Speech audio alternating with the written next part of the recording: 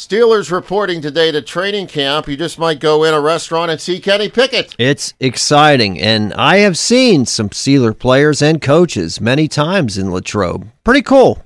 Kenny Pickett said to one of the other players, I'm not sure which one, he said, "Look, there's a Chick-fil-A." Early impressions on the Steelers, I'm going to say 10-7 for them.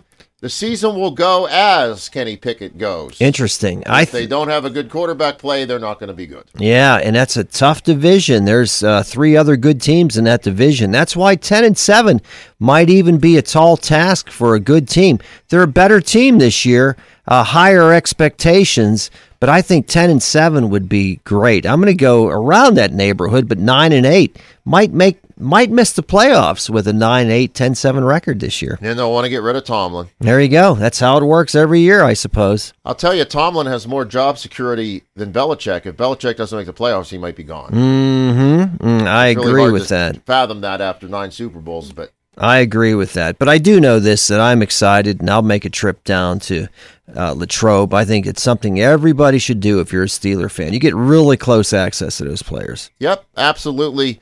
Go Steelers! Support Latrobe! Have a nice day, Bo. You too, sir.